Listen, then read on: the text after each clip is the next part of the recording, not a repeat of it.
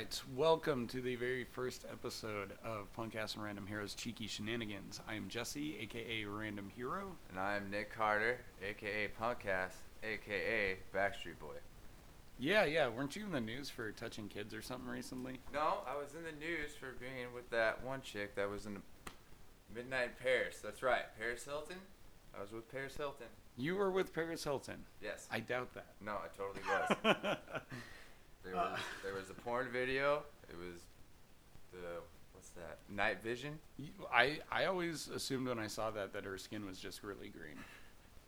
That whole thing about there being lizard people in the elite classes and all that, you know? Yeah. Yes. So, So the very first thing we want to introduce you guys to is the fact that at the beginning of each episode, we are going to be taking a shot of some form of liquor to kind of get things loose. And you guys are... whiskey. Tonight we have Maker's Mark, a very fine bourbon whiskey. And we're going to drink it down like this. Got it from 7-Eleven. And Jesse needs a chaser. Oh, I guess he does not need a chaser. No, and that chaser was just going to be Bud Light anyway. Oh, yeah. Feel the burn.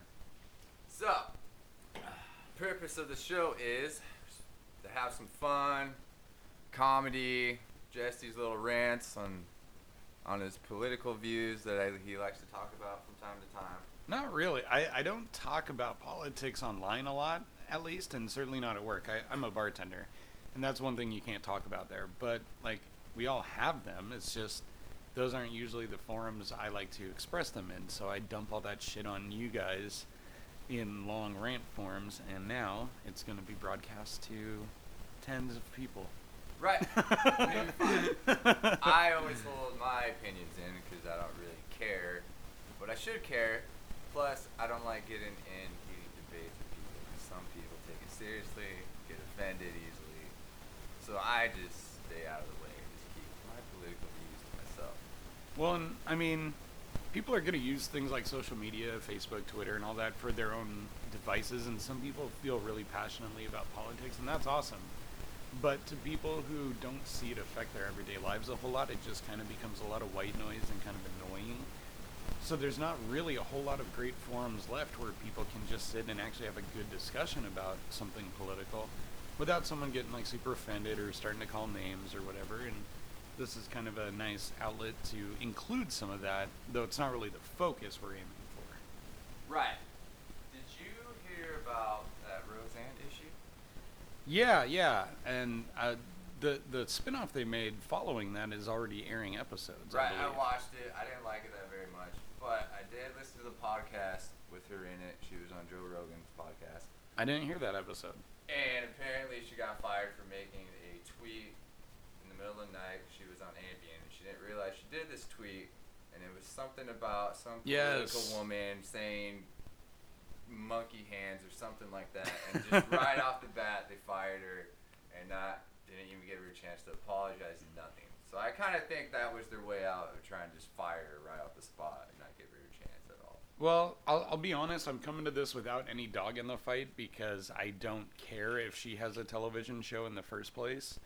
I was never a huge fan of the show to begin with, and I'm certainly not a big fan of just her general persona and like her type of comedy and all that. You know, I'm down with being rude, but when it becomes your only selling point, you become a really one-note, you know, song. So I don't really care. But that being said, companies are just doing this now. It is a knee-jerk reaction to people. You see a new story almost every day where someone gets filmed and they're saying something really racist or really sexist and something, you know, bad, something they really shouldn't say. And then the internet goes crazy on them and they lose their job and all that. And to a certain degree, I believe that's absolutely correct. But I'm also coming at this as a single, straight, white, I guess you'd call it cis male. I don't know all the correct terminology for my own identity anymore, and that's okay. I don't hold that against anybody. I just can't keep up with it all because it doesn't apply to me. And that's kind of what I'm getting at with the Roseanne thing is what she said doesn't apply to me, and I think that people that it doesn't directly apply to need to shut the fuck up about it. Exactly. And let people who it actually offended or people who actually employ her deal with it on their own, you know? But I just want to stop you right there and call a little bit of shenanigans here on this, because there's no way you cannot like Roseanne, the TV show. I didn't. There's something in me that doesn't allow for me to really enjoy the standard sitcom setup. I like a lot more. That was like the middle, lower class fucking sitcom where like all of us could relate to. See, my growing up experience was a lot closer to Married with Children than Roseanne. And they're both in the same thing. It's just Married with Children allowed themselves to be a little more ridiculous than Roseanne. And I'm not saying that show and her haven't done great things for the medium, but like it didn't apply to me. My family life was a lot more torn up than even that was. So, and I like my humor to be a little more out there too. Was one of your family members a sheep salesman? No, my dad worked at Boeing for his whole life and always told me not to. And he said it was prison and all this other shit. But I will agree with that. No, but the thing is, you make a lot more money than I do right now. And he never told you that side of it. I do make... You don't have to say what you make. No, it's just you make more than I do. People have this persona of people working at Boeing thinking they just like make so much money. But in reality, I mean, yes, I do make more than someone that works at McDonald's. Or we'll say bartender. Plus, I don't have to worry about getting tips every day. But, you know, we get more taxes taken out, and then my situation where I have child support, or I had to go bankrupt, so now I have bankruptcy fees coming out. I mean, so I don't really make as much as people think. No, you don't take home as much as people think. Right. You make every bit as much as people think. I do. But I don't take it home, I guess so to say. Yeah. And I have been there almost 8 years, so I feel like I put my time in. You have, and I'm not taking that away from you or anyone that works there. It's just... He worked there, and he made it sound like a fucking prison, and I bought into that and did everything completely differently because I thought that would somehow make me happier at this point in life. And turns out at 35, I'm still kind of the same miserable bastard he was at this point in my life, you know? Because when I was born, my mom was 30, and I think my dad was 28. And so right now, I'm as old as he would have been when I was 7. And... he sent me to the hospital a few times, just being too aggressive and, you know, doing the standard dad thing that everyone cries about. But at the end of the day, he wasn't a shoe salesman who took it out verbally. He wasn't witty enough to be Al Bundy. He was just a bitter old fuck on his own merits. Yeah. And so that resonated a little more with me than the Roseanne side, because my mom, you know, she's a lot more sweet and laid back and chill and hard to really get her to be assertive in situations like that. And Roseanne's the exact opposite. You got a point on that one. You got a point on that one. It's funny, my dad works in aerospace. He's worked at Boeing too. I guess I decided to follow in his footsteps. Yeah. But I don't like it. It's not what I want to do. But what do you want to do? I feel like I'm stuck with it just to be able to survive in a society today. That's what we all do at work, though. I mean, I'm so lazy. I only work hard enough to like literally just get by. And that's it. And that's how I've always been, because I want to do something more creative with my life. You know, I don't want to be defined by work. And it's okay if you're not either, because you're actually doing stuff. You know, you guys don't know us yet, but Nick and I are in a band together, Pride Fails. He's a really good guitar player. He sings occasionally. That's about the nicest way I can put that.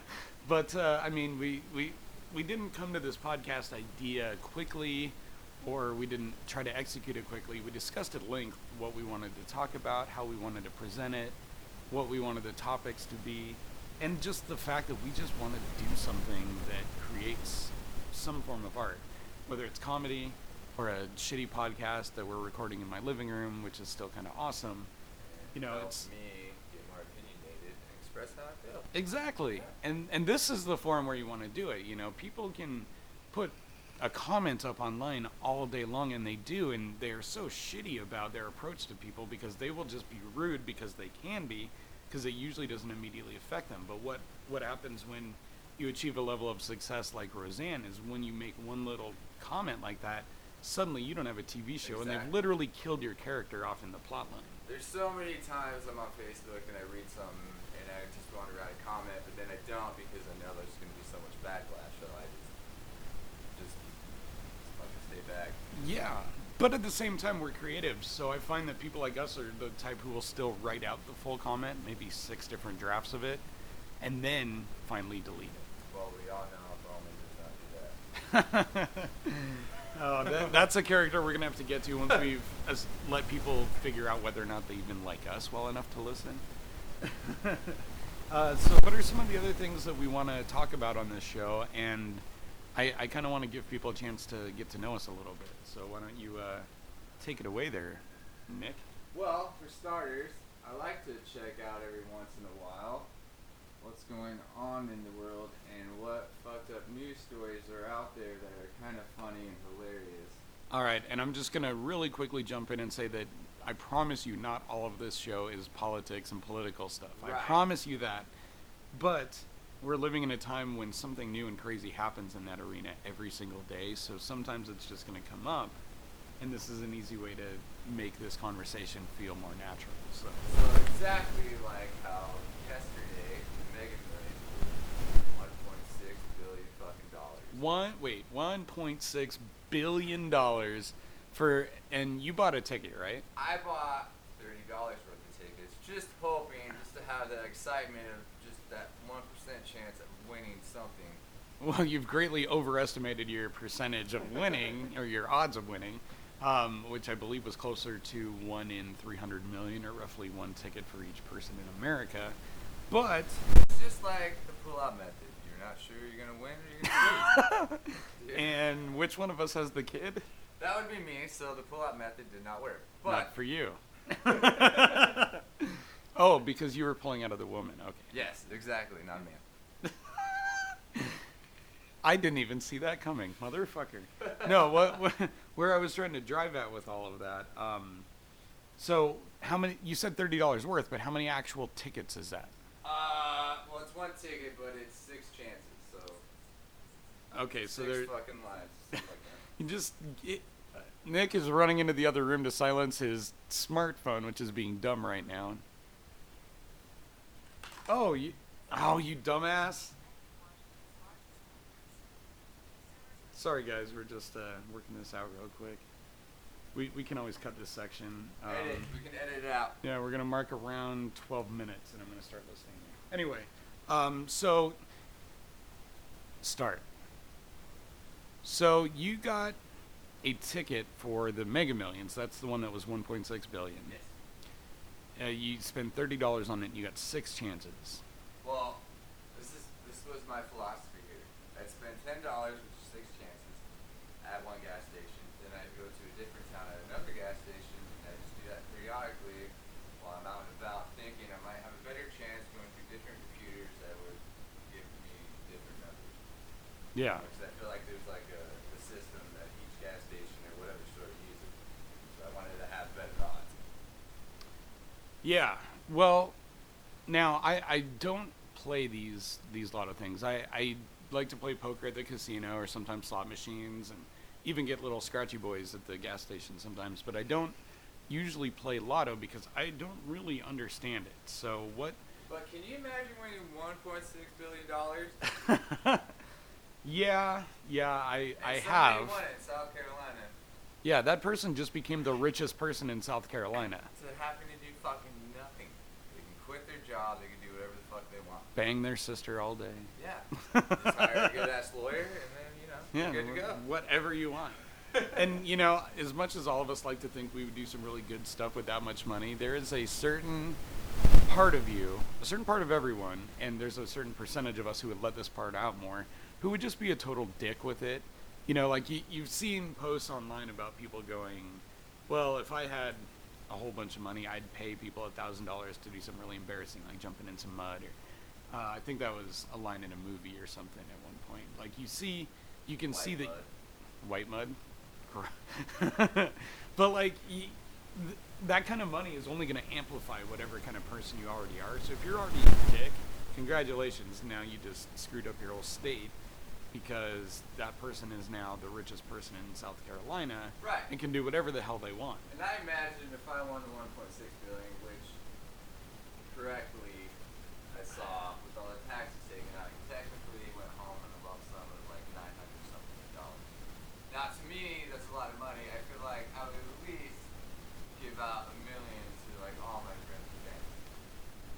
And since we all know you have like 5 people who fit that description, that would be a pretty cheap out. 5.5, dude. I got a midget friend somewhere. That's not the right word, dude. They're called horizontally challenged. Vertically challenged. Oh, okay. I'm an idiot. Oh, okay. No, and I'm just going to go ahead and do a blanket statement that we'll have to repeat many times. But nothing that we say on here is going to be meant to offend anyone unless we explicitly say so, and that may happen at some point. But if we make jokes that don't fully comprehend your particular walk of life, sorry about that. But we can't hold ourselves to standards that we don't even know exist in certain areas. You know what I mean? People can tell me whatever they want. They can talk shit. They can hate me. Whatever. I don't fucking care. So if I offend somebody, I'm not gonna care. It's their personal feelings that get hurt, and that's their problem to me, anyways. So, but wait, okay, let's play this out. What happens if you say or do something to that one person who decides they're not just gonna feel bad about it, they're gonna jump online and shame you or post a video? Like, are you talking about doing stuff that you'd be okay with people putting you on blast for? Yes and no. I'm just saying, if they want to blast me on Facebook, that's fine. I'm not going to sit there and go back and forth. Right. If they want to say it, go ahead and say it. I know who I am and what I like. If you want to think I'm an asshole or some douchebag. I do. Right? So, and that's totally fine. But then again, I'm not going to worry about someone else's feelings because of their point of views. I guess it's like my opinion, and I should be able to, to have my opinion without having to worry about someone getting offended. And that's right. And while I'm saying to everyone that that's not our intention to purposefully offend people, I'm saying that if we accidentally do it, we're not going to apologize or qualify it every single time. I'm telling you right now, that's not our intention. We're doing this to be fun and be original and be true to ourselves. And everyone out there has some friend or some group of friends that they'll tell jokes to that they wouldn't want everyone else seeing them tell those to or whatever. And what we're doing is we're giving all of you guys a live look at that side of us. This is like the real deal. You guys are getting 2 guys who you've never heard of who are at least being 100% honest about whatever they talk about on here. And there's something cathartic about that. Exactly. And so, moving on to another what the fuck stupid worldwide news. Did you hear about, I guess it would be a racist topic, but there's a video on there where a guy was trying to enter his own fucking condo building, and there was a woman with the dog. Yes. With the dog blocking him in because he didn't have a fob or fab key to get in.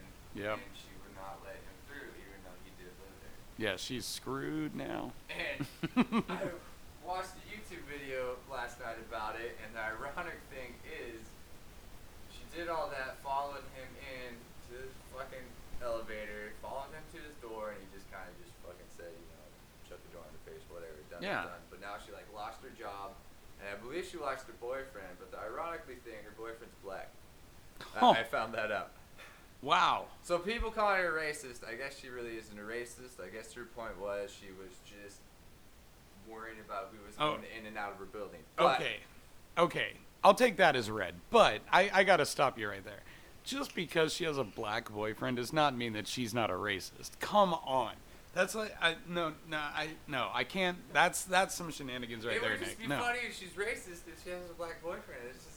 Here's what I want to do right here with this story. I want to define 2 slightly different concepts. There is racism, and there is stereotypes.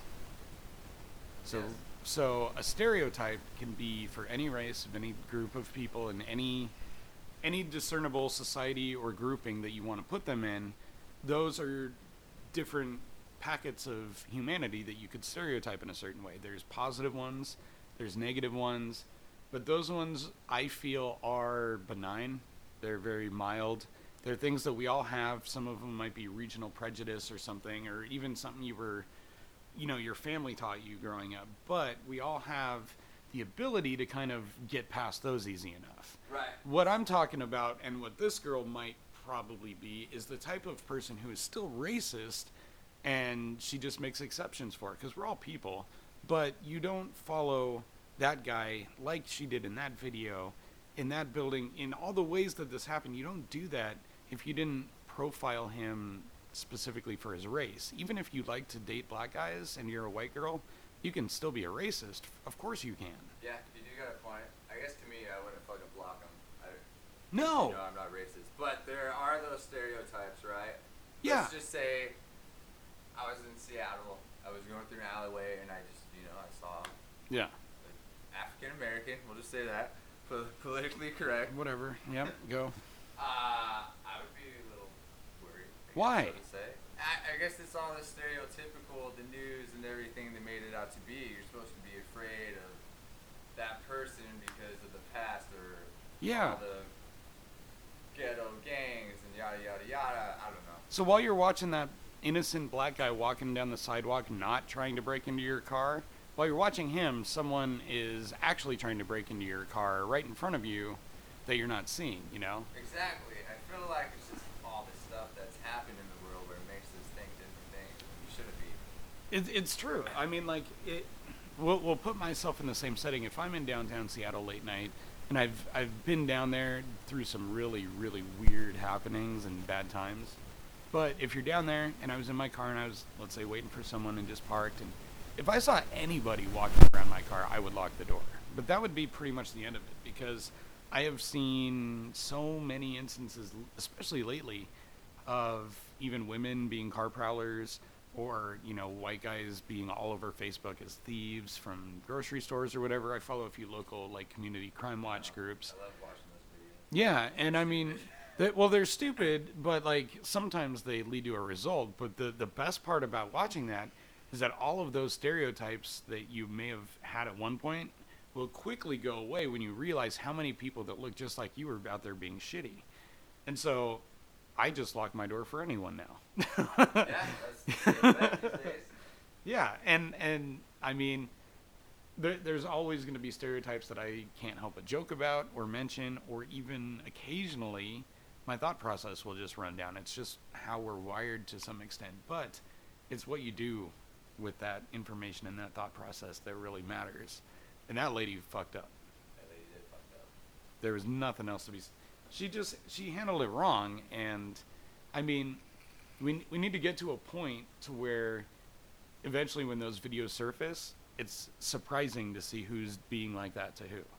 I want to see an East Indian person following a white person, like an old white man in his 40s, follow him down their apartment building and be like, hey, I want to see your passport or your driver's license, your ID. How'd you get in this building? See, now that would be so weird. It would be weird, but that's where we need to get to, I want to be able to fear all of my neighbors equally. Exactly. All right, so Jesse. Yeah. You and I, we are nerds. So yes. To say, yes. So. That is one of the truer and more mild statements made about myself. I love comic books. Mm-hmm. I love Marvel. I am not really a big fan of DC, so to say. I guess I favor Marvel more than DC. You read anything outside of the big two? I do like Batman. It's an honest question. To be honest, I really like Suicide Squad. I know a lot of people gave it a lot of negative reviews. Still DC, wasn't my question. Okay, go ahead and talk about Suicide Squad. I'm a little nerdier than Nick. Yes, yes he is. But I'm just saying, who's your favorite comic book superhero, supervillain? Are you asking about DC? Because that answer's kind of harder. No, you gotta just have one. Overall. Yeah. Well, Iron Man. I've been a big Marvel guy forever. I definitely am on the Marvel side of things. I love almost their entire MCU. I have a collection. It's not a big one, but I have a collection of comic books about Iron Man, the Avengers, Civil War, some other Captain America ones. But I've also got some of the more popular Batman ones. I loved the Nolan Batman movies. I've hated pretty much everything DC has done since then. Side note. Who was your best Batman? Best Batman? Yeah. So Val Kilmer, Michael Keaton, George Clooney, yep. Adam West. I feel like Adam West is overrated because technically wasn't he like the first Batman television person? He had a Batman television show, but there was other uses of Batman in film before that. They were a lot more rare. He was the first ongoing multi-Batman. I feel like everyone goes to Adam West. Well, yeah, and the thing about with the Adam West show, is that the Batman comics, up until then, they started off a little grittier and a little more realistic, and then they got really zany, and that's when the show came out. They brought this they injected a kind of a campiness into the show that made it a little more accessible to people. They weren't having to follow complex storylines and all that.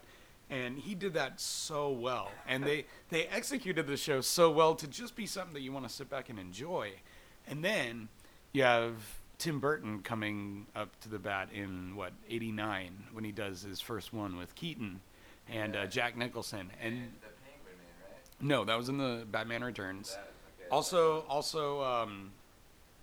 I just said his name, Tim Burton, but not all of the same cast. So Tim Burton comes and he makes Batman dark. I believe that he had kind of reshaped the emblem and kind of his whole look, not just for the movie, but I think the comics then followed the film after that because it did so well. And before that, superhero movies, you had Superman, and that was it. Marvel was nowhere to be seen. You didn't like the Christopher Reeve Superman? I like the movie. I just don't like the whole Superman era. So all right. We'll swing back to that. I just want to finish up on the Batman question real quick.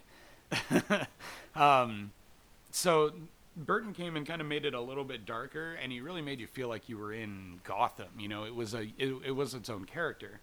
And then after all that, and you have George Clooney coming in the bat nipples and the credit card and all that. Those movies were the closest to the Adam West TV show that we ever got. And then they went back and Nolan rebooted it with Batman Begins in 2005, I believe. And that was just, that was breathtaking, seeing him become a ninja and then, having this real grounded hero. And that's what I loved about that whole character. But like you were saying with Superman, totally agree. I mean, they added kryptonite to give him some kind of a thorn in his side, an Achilles heel, if you will. Like it gave him a foil of kinds, but no one is ever like really that big of a threat to Superman because of everything he's been through. Right. And so he just wears spandex and a cape. He's really special, and he just flies and whatever. But let's go back to Iron Man real quick. Yeah. It's your favorite Marvel character. Yep. Now, let's just say he wants to have sex in the suit. Do you think... I can't wait to hear where this question goes. Do you goes. think he has some weird, dynamic Iron Man fucking metal dick that just comes out of the suit? Or does he pull down his little metal fucking pants down and then just get right at it and keeps the top hat on? I don't know. Okay, and just to be clear, it's not like we rehearsed this show or anything. Nick didn't even have that question written down or anything. He just came up with that off the top of his head, so I'm as weirded out as anyone listening to this. But, okay, let me unpack this. Okay, so you're asking how Iron Man would have sex in the suit. Well, I don't think it would be option A because I think he's a little too narcissistic to bother augmenting his penis with any sort of attachments like that. And obviously his prowess sexually is good because they really make that a theme in the comics and in the early films. I'm guessing the closest they get to that topic is in Iron Man 2 in the film when he's telling everyone at the party how he pees in the suit and then he just does it. Yeah. I'm guessing there's some kind of, script that Jarvis and then Friday had to follow where if he just said, it's booty time or something, then the suit would come off in a certain way or do something that made him really easily accessible to Pepper. But I have no idea what that would be now. It would just be a little hilarious if he had some Iron Man dick instead of seeming little Iron Man. All right, well, let's play with this idea then if you're going to be weird about it. Spider-Man. Do you think he puts a little quote-unquote web shooter down there too? I don't know, but I feel like the girls would enjoy that a lot more. Well, they'd be disappointed when they realized it wasn't actually webbing, but... Fucking, as for my favorite characters, Iron Man, I mean, you're a little older than me. I kind of started nerding out, maybe like... Wait, yours is Iron Man also? No, it is not. Oh, okay, good. Back to my persona, I like to joke around, I talk shit, but not in a seriously way, and I know I'm not like an original, like, Deadpool fucking fan, but when the first movie came out, I feel like I could relate to him and how he acts and how he talks shit, and he's funny, so I just attached myself to Deadpool, because I just love the way he is, and now I'm fine But that's the great thing. Like, even though there's still going to be elitist douchebags out there who are like, oh, if you've never read the comics, you don't really get it. It's like, you know what? I'm enjoying the same character you are, buddy. Yeah. You know? And that's... I never want people to think that just because I own a couple of comic books and have read, like, every character's wiki page that I'm any kind of a, you know, expert on this subject. I'm not. I'm not either. But, you know, I also want to make sure that everyone's included in fandoms like that because... The whole word nerd is turning around into kind of a good thing, and it's only because people are more accepting of things that nerds have liked all this time anyway. And why bother making someone else feel bad because they're coming around to something that you like? Yeah. Just because they made you feel bad about it 30 years ago when they didn't get why you had comic books in your lunchbox. Yeah, it's getting so bad. I've been looking for like an original Deadpool fucking comic, and I realized the first comic he was in was New Mutants or some shit like that. He didn't have his own comic book. Yeah, he didn't start off with his own book for sure, and they ended up giving it to him. And I know there's been a couple different iterations, and I'm sorry if I can't cite any specific artists or exact years or anything, but I think it was really when he had kind of joined X-Force and he had a lot of kind of buddy storylines with either Wolverine, Spider-Man, or Cable, when people really started to see the comedic and kind of the depth of character that this guy had. Yeah. And, I mean, it's obviously a shot at Deathstroke, Slade Wilson instead of Wade Wilson as Deadpool. But they never could have done it if it wasn't for Ryan Reynolds. Yeah, That's my feeling. I feeling. feel like they can't replace Ryan Reynolds, and then when he's gone because he's too old, it's going to suck. I feel like. And then recently I did go and see the new Venom movie. Oh, I haven't seen that. How was it? I really liked it. I feel like the actor who did it, I don't know his name. Tom Hardy. Yes, Tom Hardy. I feel like he really didn't fit him. All right, well, let's pause here real quick, and let me tell you that I don't want any major spoilers right now. Understand. So I'm just going to say I didn't like the Tom Hardy acting. I loved the Venom part aspect of it, or when Venom came out. Like, or when Venom was talking, because he kind of reminded me of Deadpool in a little way, kind of joking around, talking shit or whatever. Right. Now, is it, how do I want to ask this question? Is it a superhero movie? Do they make him look good in it? Venom? Yeah, does he do anything that... Yes, he does, yeah. Okay. He does do something good. All right. Now, and I guess it kind of just shows out the backstory where Venom came from, I guess, so to say. Which is weird that they can claim to do that without having Spider-Man anywhere in the film. Right. Because I still don't understand that whole fucking story of Venom and Spider-Man or whatever. I did watch the movie, but I still... Well, it's close to how it was supposed to happen, you know, in the comics also. Spider-Man 3 did kind of get the general points right, even if they got the execution wrong and the actors wrong. But, yeah, he basically bonds with Spider-Man and his powers, becomes kind of that black Spider-Man suit. When he realizes that it's affecting his mood and his powers and everything else, he ends up fighting the symbiote, and when it, you know, is removed from him finally, it attaches to Brock, Eddie Brock. Yeah. And then that's where Venom comes from, and then off of him comes Carnage and a whole bunch of other stuff. I did buy a Deadpool comic at the comic book store that you work next to. A Venom comic, or a Deadpool one? Deadpool. Okay. It's called Deadpool in Black, and they transformed Venom trying to fucking go with Deadpool, and then Venom said, like, fuck that, I'm out of here.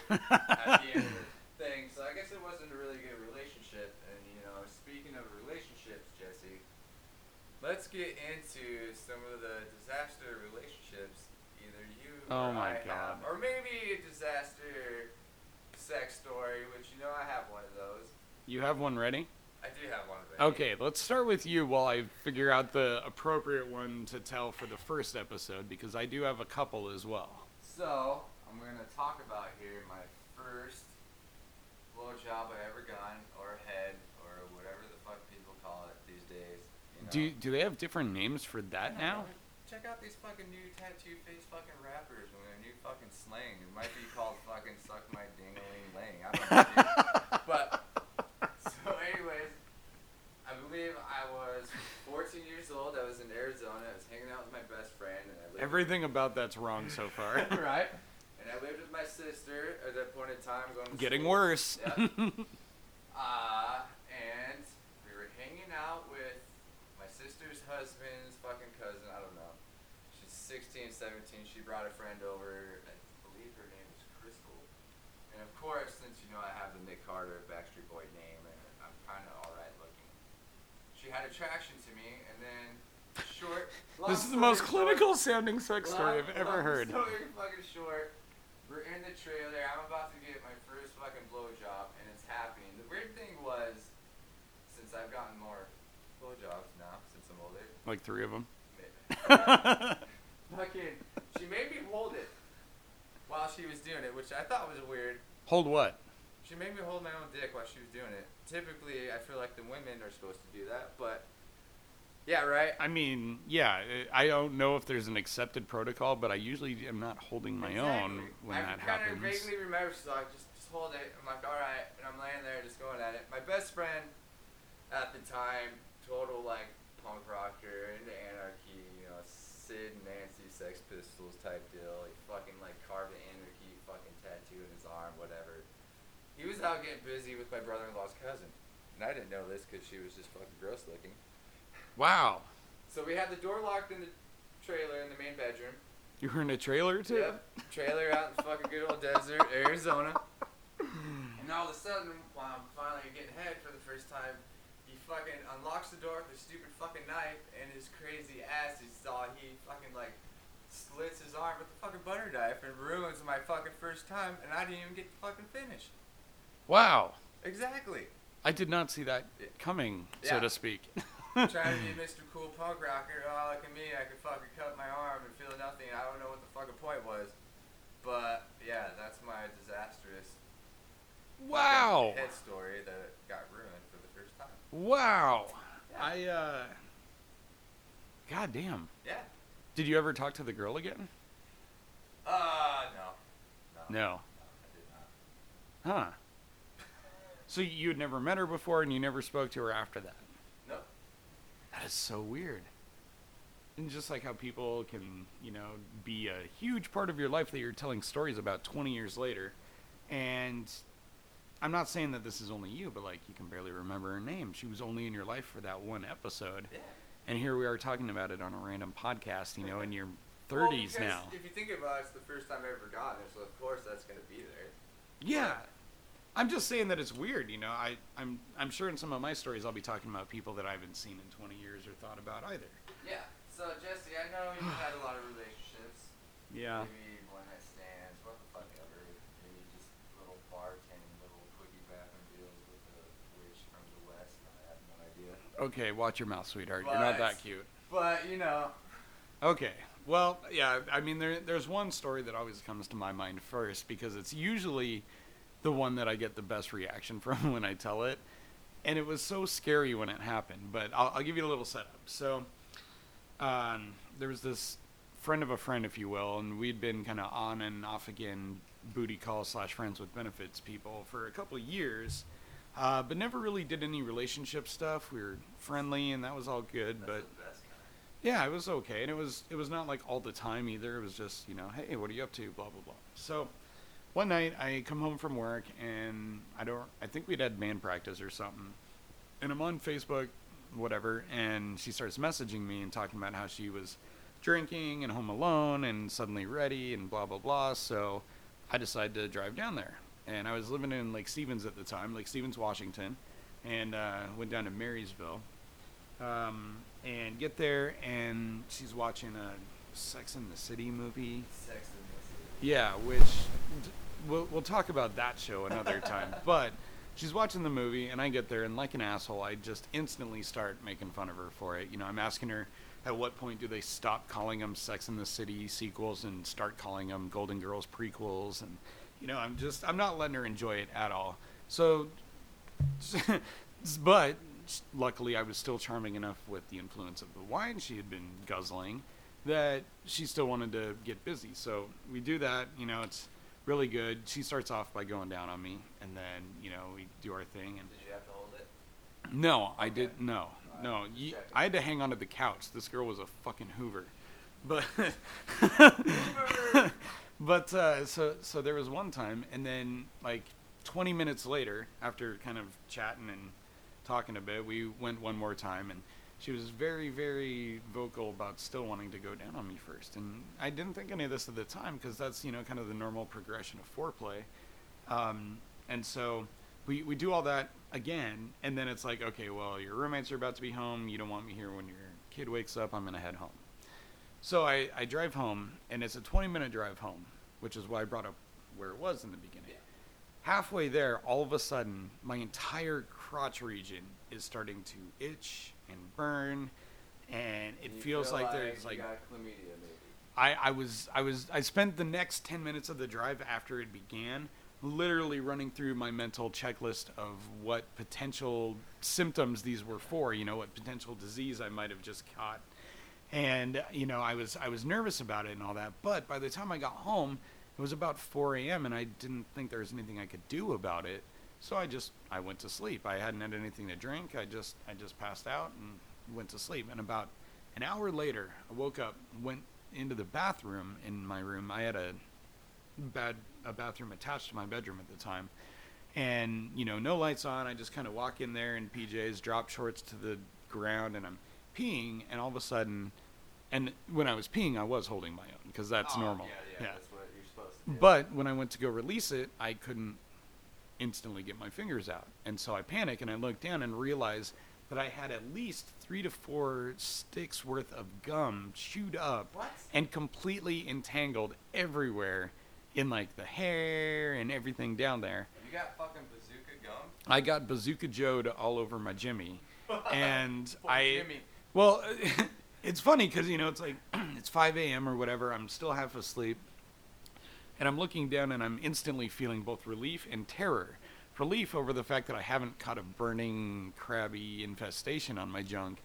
But terror at realizing that now I have to figure out a way to get this off of me.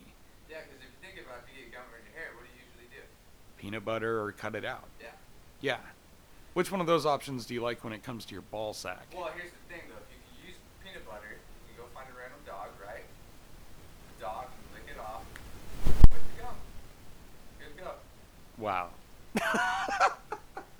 There's another one of punk-ass insights for you, just in case that ever happens. And kids, if you're listening, first of all, go to bed. That's weird. And second of all, don't write that down. He doesn't know what he's talking about. No, I opted for option 2, the scissors. And I spent the next, hour and a half doing what I should have done before I'd even gone to see her, which was trim it up down there. But trust me when I say she knew about that going into it, and she told me it wasn't an issue. So I kind of feel like there was a little bit of a motive behind that, or at least a carelessness that borders on negligence. Well, if you think about it, I feel like this day and age, everyone does now. I do it. With gum? Not with gum. Oh, trimming? Yeah. Yeah, no, I'm way better about that now. I was a little asshole back then. Yeah, no, I'm all about if a girl's willing or like able to, swallow her sense of foreboding doom over the trajectory of her life and like hook up with me, I'm not going to make her weed whack a forest also, Right. Have you ever nicked your balls with a beard shaver on your ball sack? Because I have, and I still have never learned my lesson. No, but I just carefully try to get as close as I can, and then I learned how to use a razor for me. Because I'll shave my balls, I don't care. Well, you have to. I mean, someone does. No one else is going to do it for you. I've never done that. I'm more of a trimmer instead of a shaver. I'm not going for the baby look down there. I can barely grow facial hair, and I keep what little I have at all times. So I value it a little too much to scorch the earth, if you will. But I have zipped myself up within the last 6 months. I was at work. Like and that movie? What's that movie? There's something about Mary? Yeah.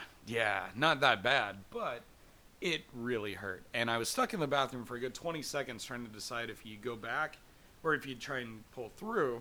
And I decided to go back because I figured if it got in there somehow, it should be able to get out. And after some pain and a little bit of blood afterwards, yes, it got me that bad. I got out, and then I had to go back and continue serving drinks as if everything was fine. Meanwhile, feeling like I got flicked in the balls with a razor blade. God, dude, fucking shenanigans, dude. And you know how you know how it makes you like stomach hurt when you get hit in the balls or something like. But if you get hit in the balls, there's always like that 1 to 2 second maybe lag, or maybe 3 seconds at least. Yeah, but you're it never shocked. Just happens like right away. No, and you know it's coming. Yeah, yeah. It's like when. Actually, I don't have a good metaphor for that. That's just perfect. Well done, Nick. Nick. Yeah. So. I also want to spend a little more time on this first episode just kind of getting to know you in general. So why don't you tell everyone quickly how we met through starting a band. All right. And then, people will kind of know a little bit of our history here. All right, well, check this out. Been wanting to join a band for the longest time. Never decided to fucking pursue it. Teenager, whatever. Just played guitar in my room by myself, playing fucking Blink-182 songs, thinking I'm Tom DeLonge. I'm vaping and I can't handle it. Continue. I was at work and talked to my buddy. I was telling him all this, and he's like, you know what? Just fucking join a band, see what happens. Decided to go on a Craigslist. Saw an ad for a guitar player looking for this band called Pride Fucking Fails, which I thought was actually cool. called Pride Fails. Yeah, Pride Fails. Sorry. And I liked the name, so I decided to go for it, and I fucking responded to the ad and met the other guitar player, singer, Aaron, which is our guitar player, singer still. In the band, yes. He's also been my best friend and occasional roommate since roughly 2003. And you guys will definitely meet him a few times on this show. He'll definitely be on the podcast. But what year was that roughly? Fuck, that was like 2011. Maybe 2012. Which, if it was in 11 or the beginning of 12, I still would have been in Oregon when you guys formed. Yes. So which is accurate. You were still in Oregon. Yeah, I was living in Portland or in Beaverton. I had my first practice session with my shitty fucking amp because I wasn't really band ready. I did my little tryout and they liked me, I guess, and I stayed. And a couple fucking band practice sessions later, I was like, oh yeah, I got this cool surprise, and here comes fucking Jesse with his fucking like hemmed out black sweatshirt and wristband, fucking black. Was I wearing a wristband? I believe so. Fucking hell. Yeah, the little what do they call it? Simple plain wristbands. No one calls it that. Least of all me. I don't ever want to be mentioned with them. No, I went through, it wasn't a full-on like goth phase or anything, but I went through a phase where I really liked to try and live up to the persona that I created for when I would be on stage as a singer, because I'm very much an introvert typically. And to get up there and try and, be energetic and face the crowd and make eye contact with a bunch of strangers and all that, it's hard. So I kind of came up with this version of myself that wasn't quite so afraid of that. And so that's what you would meet at practices and all that until we really got to know each other.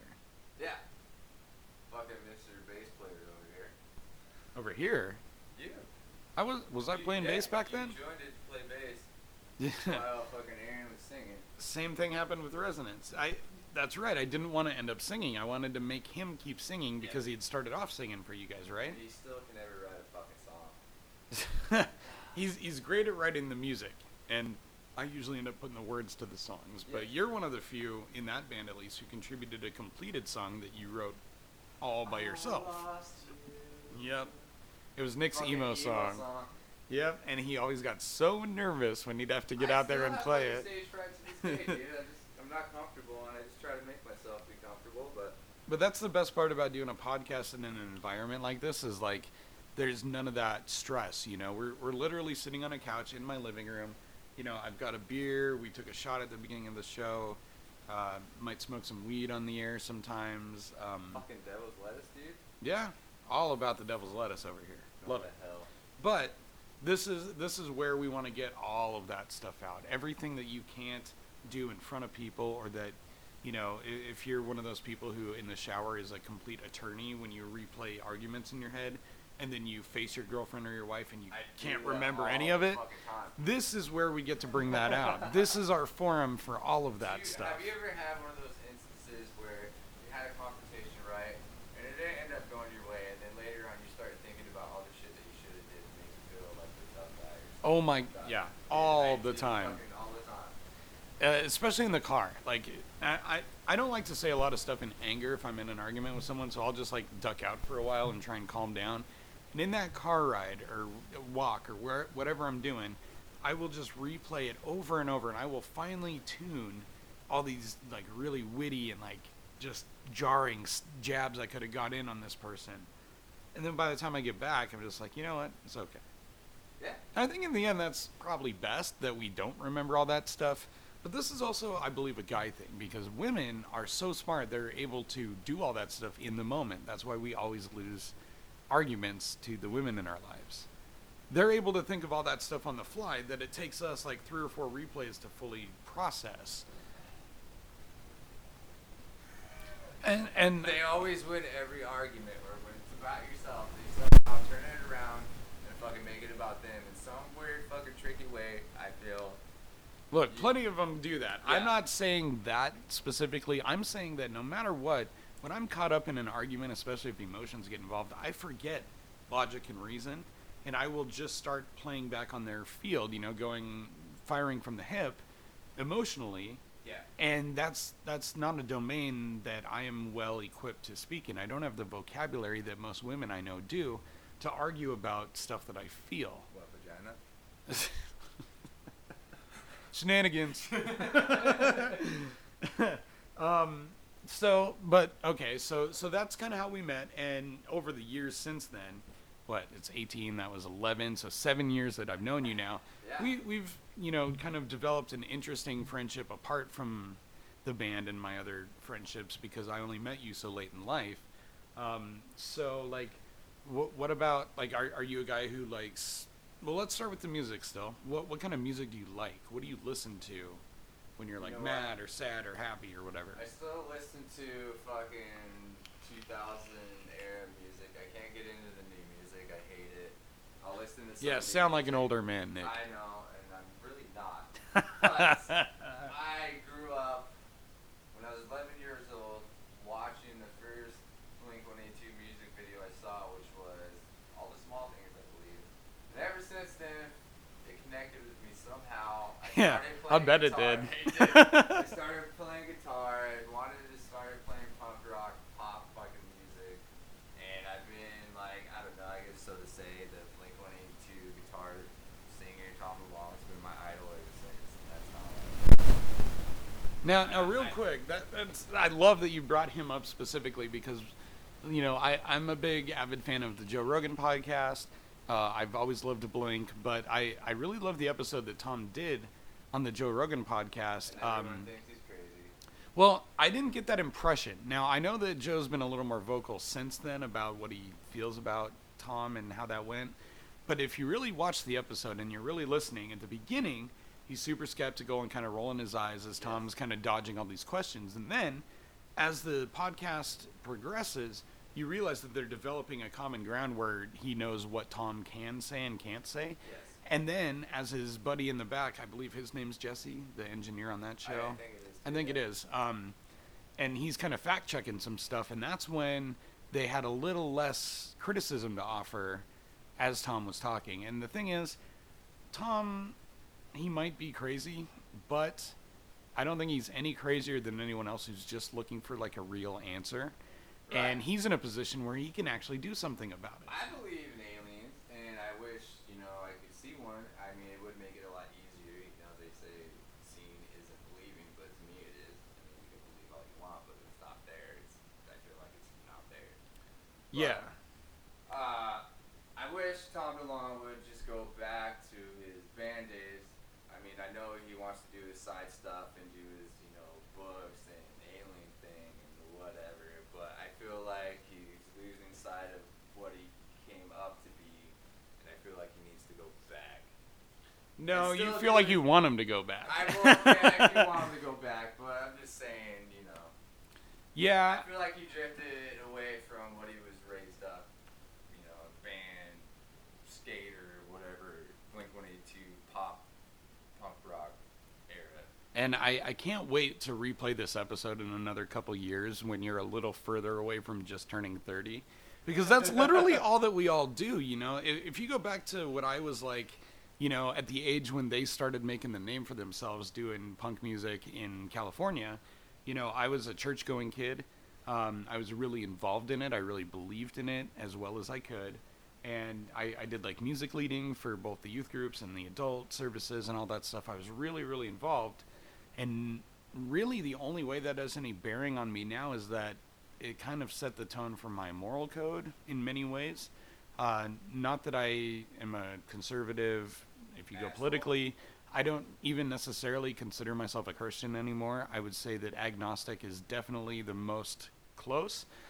With a good dash of cosmic nihilism, if you want a little new word to look up later. I lost faith in all of it, so I kind of just believe in whatever fucking happens when you die. That's what I believe in. Well, and what I love, I'm also a big fan of Rick and Morty, which is just blown up. Watching that. Excellent. Like, I finally got into it like a few months ago, and I had to binge watch all the fucking episodes. It is so good, and it's so smart. Like, when you go back and you rewatch it, you catch all these things, and I've just started kind of listening to some people's connected opinions on YouTube about, you know, the different psychology or theology or philosophy. That's the word I'm looking for. The philosophy of Rick in Rick and Morty. And he's the best argument I've heard is that he's a cosmic nihilist, which is roughly speaking the outlook that there is no inherent meaning anywhere in the universe, and that doesn't mean that there's no meaning for individuals.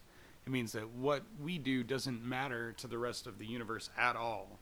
And it doesn't necessarily even have to matter to each other, but that's where we find our meaning, is what we actually do in our lives. Exactly. I do want to call a little bit of shenanigans on this topic as well. Oh. Because don't you think typically Rick and Morty is just a little funny cartoon show just to bring everybody's spirits up without any political or theory? No. Pickle Rick, come on. He's a pickle, and then he makes himself into like a pickle transformer killing rats. I don't know what that has to do with. Look, what you got to know about that episode, I'm so glad you brought that up, because it's one of the best examples I could give for this show, actually knowing what it's doing. You look at, and I don't even like to look at symbolism in poems and when I'm reading. I like to look at what's actually written so I can enjoy the written words more than trying to decipher thematic elements. I'm with you on that. I like to enjoy it for the ridiculous humor and all that stuff. Yeah. But the reason why it has resonated so well with me and with other people out there, I feel, is the moments when it gets really dark and bleak and depressing and still offers you a way out. So, yeah, you're a piece of shit, Morty. Yeah, and I mean, the Pickle Rick episode's a great one that kind of takes you through not only the dynamics of their family after they've been divorced, but when Rick actually shows up and Dr. Wong, played by Susan Sarandon wonderfully, she basically lets him rip on her in all the ways you expected Rick to, and it sounds like he's right when he says it. And then she responds with a 30-second or so monologue that completely refutes and almost puts everything back on Rick in a way that makes you kind of think that, you know, as smart as he is, he doesn't have everything figured out. Because for all of his benefits of not really feeling connection to people because he has infinite families in the universe, he hasn't found any deeper meaning, and it's the things that we find deeper meaning in that really matter to people. And so that's a great one. But if you want to know when I really, really got the clue, was in the episode where he is visiting Unity, the hive mind. And Unity's played by Christina Hendricks, and there's another hive mind on there played by Patton Oswalt. It's a great episode. And he's basically brings Morty and Summer to a planet where they're all controlled by Unity, a hive mind. And he's dating the entire population of that planet basically at the same time and just getting into trouble. I think I can remember that episode. Yeah, and by the end, Morty and Summer are both kind of taking Unity's side, thinking, hey, you know, she's really eliminating a lot of the pain from these people's lives. Let's get Rick out of this equation. He's the real issue here. And then at the end of the show, he basically tries to kill himself. And the only reason he doesn't succeed is kind of chance. It's random that he just kind of put his head down at the right time to avoid it. And that's when you really see that even though this is writing and a character who really values knowledge and the psychological buffer that being intelligent can offer you, it really, really doesn't resonate or connect with the human experience until you've allowed yourself to feel some of that meaning in the world. You know, you can be depressed even if you're brilliant. You can be happy even if you're brilliant. You can be sad even if you're dumb. Not all dumb people are happy. Like they kind of. I'm always happy, dude. Well, you are dumb. Exactly. But so what I'm getting at is, Jesse, I feel like you really look deep into shit. Mm-hmm. More than what I do. So I have just a little tip. I feel like you would work really, really well with the vagina monologues. Have you heard of this? I've heard of it. I've never read it or seen it or anything. I haven't either, but I feel like you would be really good at like writing a show about vaginas. Yes. I don't think I could do that. You can just master some fucking metaphorical speaking about vaginas and how they're mystical out in the fucking universe and they control everything. Well, I mean, that seems like a pretty specific pitch. I don't know if I could, because at the end of the day, I'm not sure I fully understand them either. Speaking of random hero. Random hero. Oh, yeah, hey.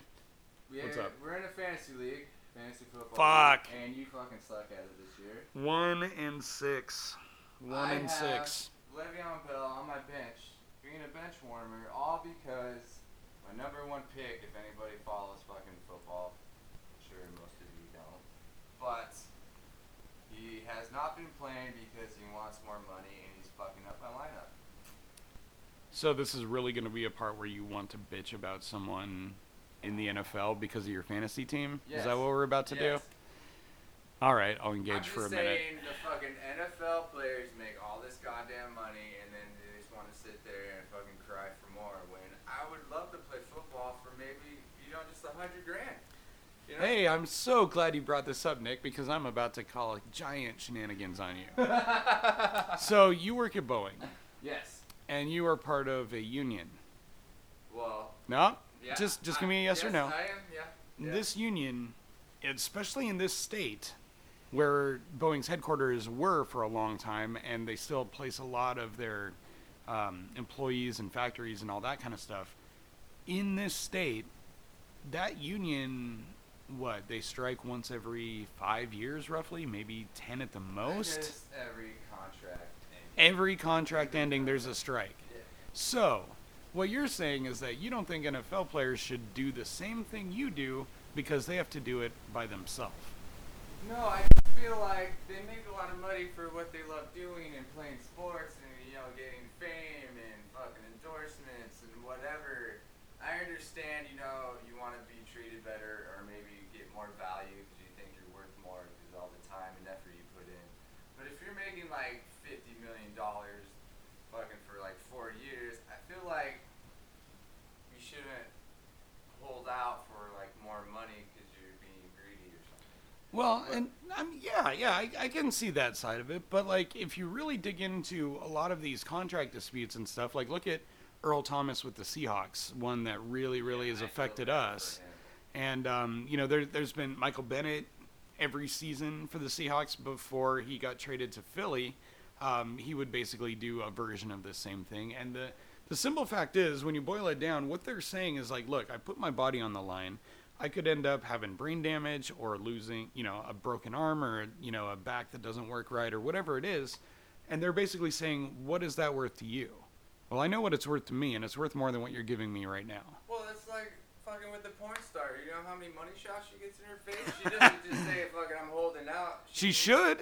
If she thinks she's worth more than whatever she's making, absolutely. At one point in time, she's probably getting 3 shots in her face by 3 fucking guys. I am never, ever going to talk lowly about sex industry workers because if in my experience, I've interviewed a couple. I have a couple of close friends who are strippers. I've never known a porn star, but I've known strippers. And the two that I know the best, there's one that you guys will definitely meet on this podcast. She's already agreed to do it on a future episode that goes by Daytona. And then there's another one who went by Dixie when we interviewed her a couple of years ago for a show that I never got off the ground. Is Dixie her stripper name? That was her stripper name. Both of those were stripper names. I don't want to give out any names of real life people until they've agreed to it. But I've had long talks with both of these people, and they're two of the smartest women I know. And they're two people who don't have the same hang-ups that maybe someone like me or you does about showing nudity or what it means to even be up on that stage. Because I have a small dick, I can't. And that's fair, and I'm a fat ass. So, but you look at you look at them on stage, and it's easy for someone who's never been or occasionally goes to strip clubs to look at that and judge and be like, oh, well, she must have had a bad family life, or she must be on drugs or whatever. Well, Dixie has a master's degree, I believe it was. Definitely a bachelor's degree. I think it's a master's. And she's down in LA working on television shows, and her husband works on television shows, and she got that degree in, I believe it was journalism, one of the smartest and just strongest people I know. And the other one, Daytona, she works in aerospace also. She does that, on weekends or on the side and all this stuff. And what you really find out is these are just girls that don't have the same hang-ups we do. That's not shame when they take off their clothes or whatever. What they're doing is they're getting up there and they feel empowered. They're looking at the looks on men's faces. They're feeling the music. Sometimes they're probably ignoring that there's people watching them and just having fun on their own. And it's like, damn, if you could do that for a living, how is that any different than like playing football, Yeah, well, granted, there are the stereotypes of strippers, though. Of course. And here's a little quick story. Yeah. For some reason, fucking years ago, I've always wanted to try to see if I could just get a date with a stripper without having to pay any fucking money or get trapped into it. I think every guy wants to experiment with that one just a little, because we all think we can buy a stripper's time, but it's not really the case. Anyway, go on. So, I was at a strip club. I was having this one girl fucking come at me the whole night. She was sitting on my lap talking, whatever. And I was like, hey, we should just go out sometime. She's like, alright, yeah, that sounds totally fine. No gimmicks, no having to fucking pay her, nothing like that. She gave me her number. I fucking gave up courage. I don't know, maybe like a few days later. I always do that little wait period because you don't want to seem desperate. Like, you don't. I don't care about that. You know how some guys can get. I'm going to text whenever I want to. Screw it. I'm not going to wait a day if I want to talk to someone. What? Anyway, that's just me. Go ahead. So anyways, I text her, hey, you ready to go out? You want to go out? And she's like, yeah, sure. And then out of nowhere, she's all, I have to be honest with you. She says she's fucking addicted to heroin. I was like, oh, shit. Whoa. Yeah, I was like, so granted, at least she was honest with me, but I did not end up going out with her because after that, I can't. So there are those type of strippers out there. No, of course.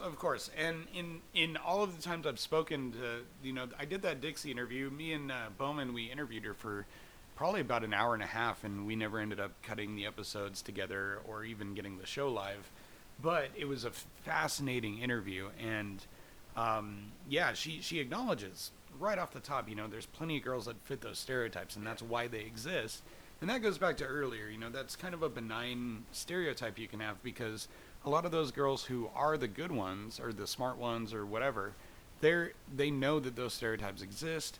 They do what they do in spite of that, which takes a hell of a lot more courage than I've usually had in my life.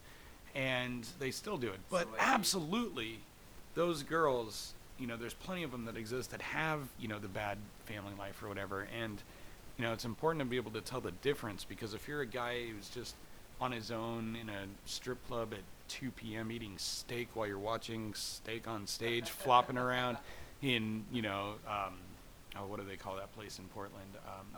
Acropolis. The Acropolis, yeah.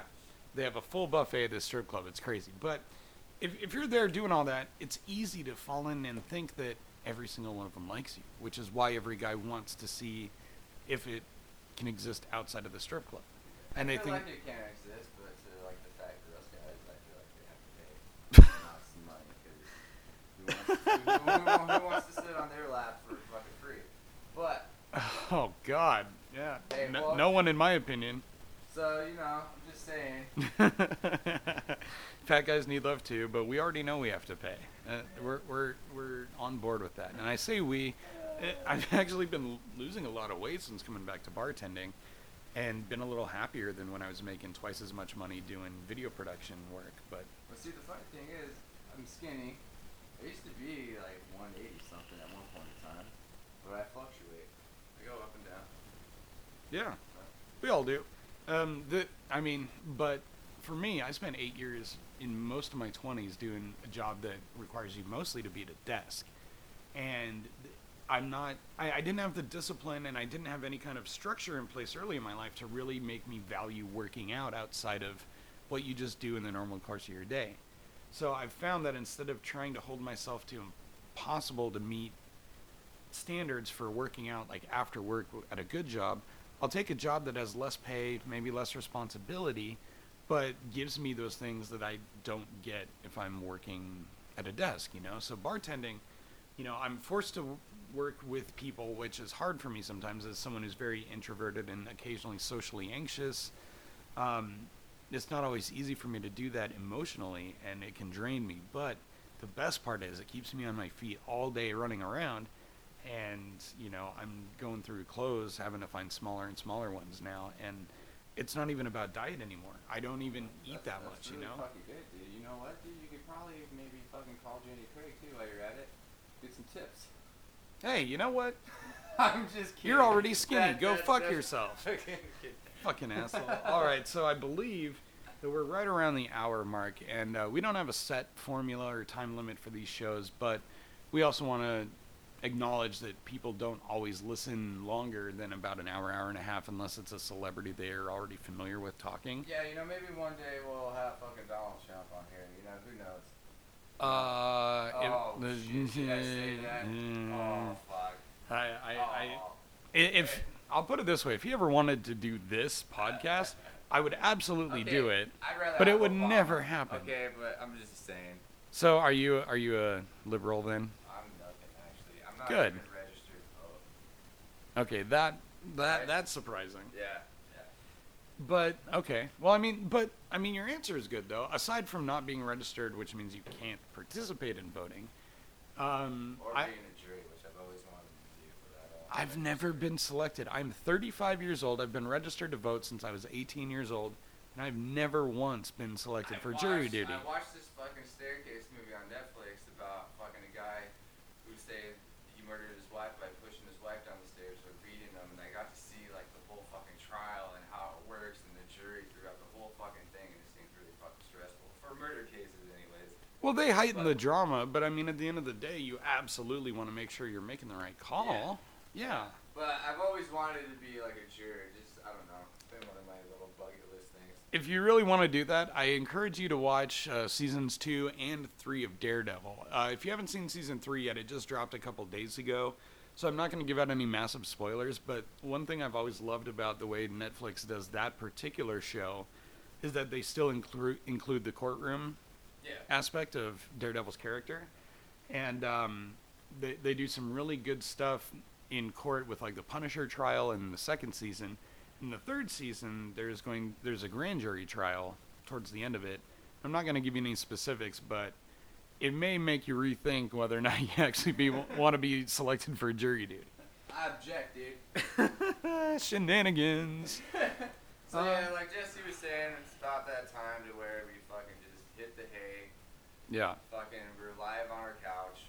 And if you actually listen to this show, and whether you like it, if you have criticisms, I mean, obviously this is a pilot episode, or so if it's... you want to talk shit, dude, I'm totally down. Just yeah. fucking hear it. We are going to be posting this with contact information because we want to make sure that we can interact with anyone listening.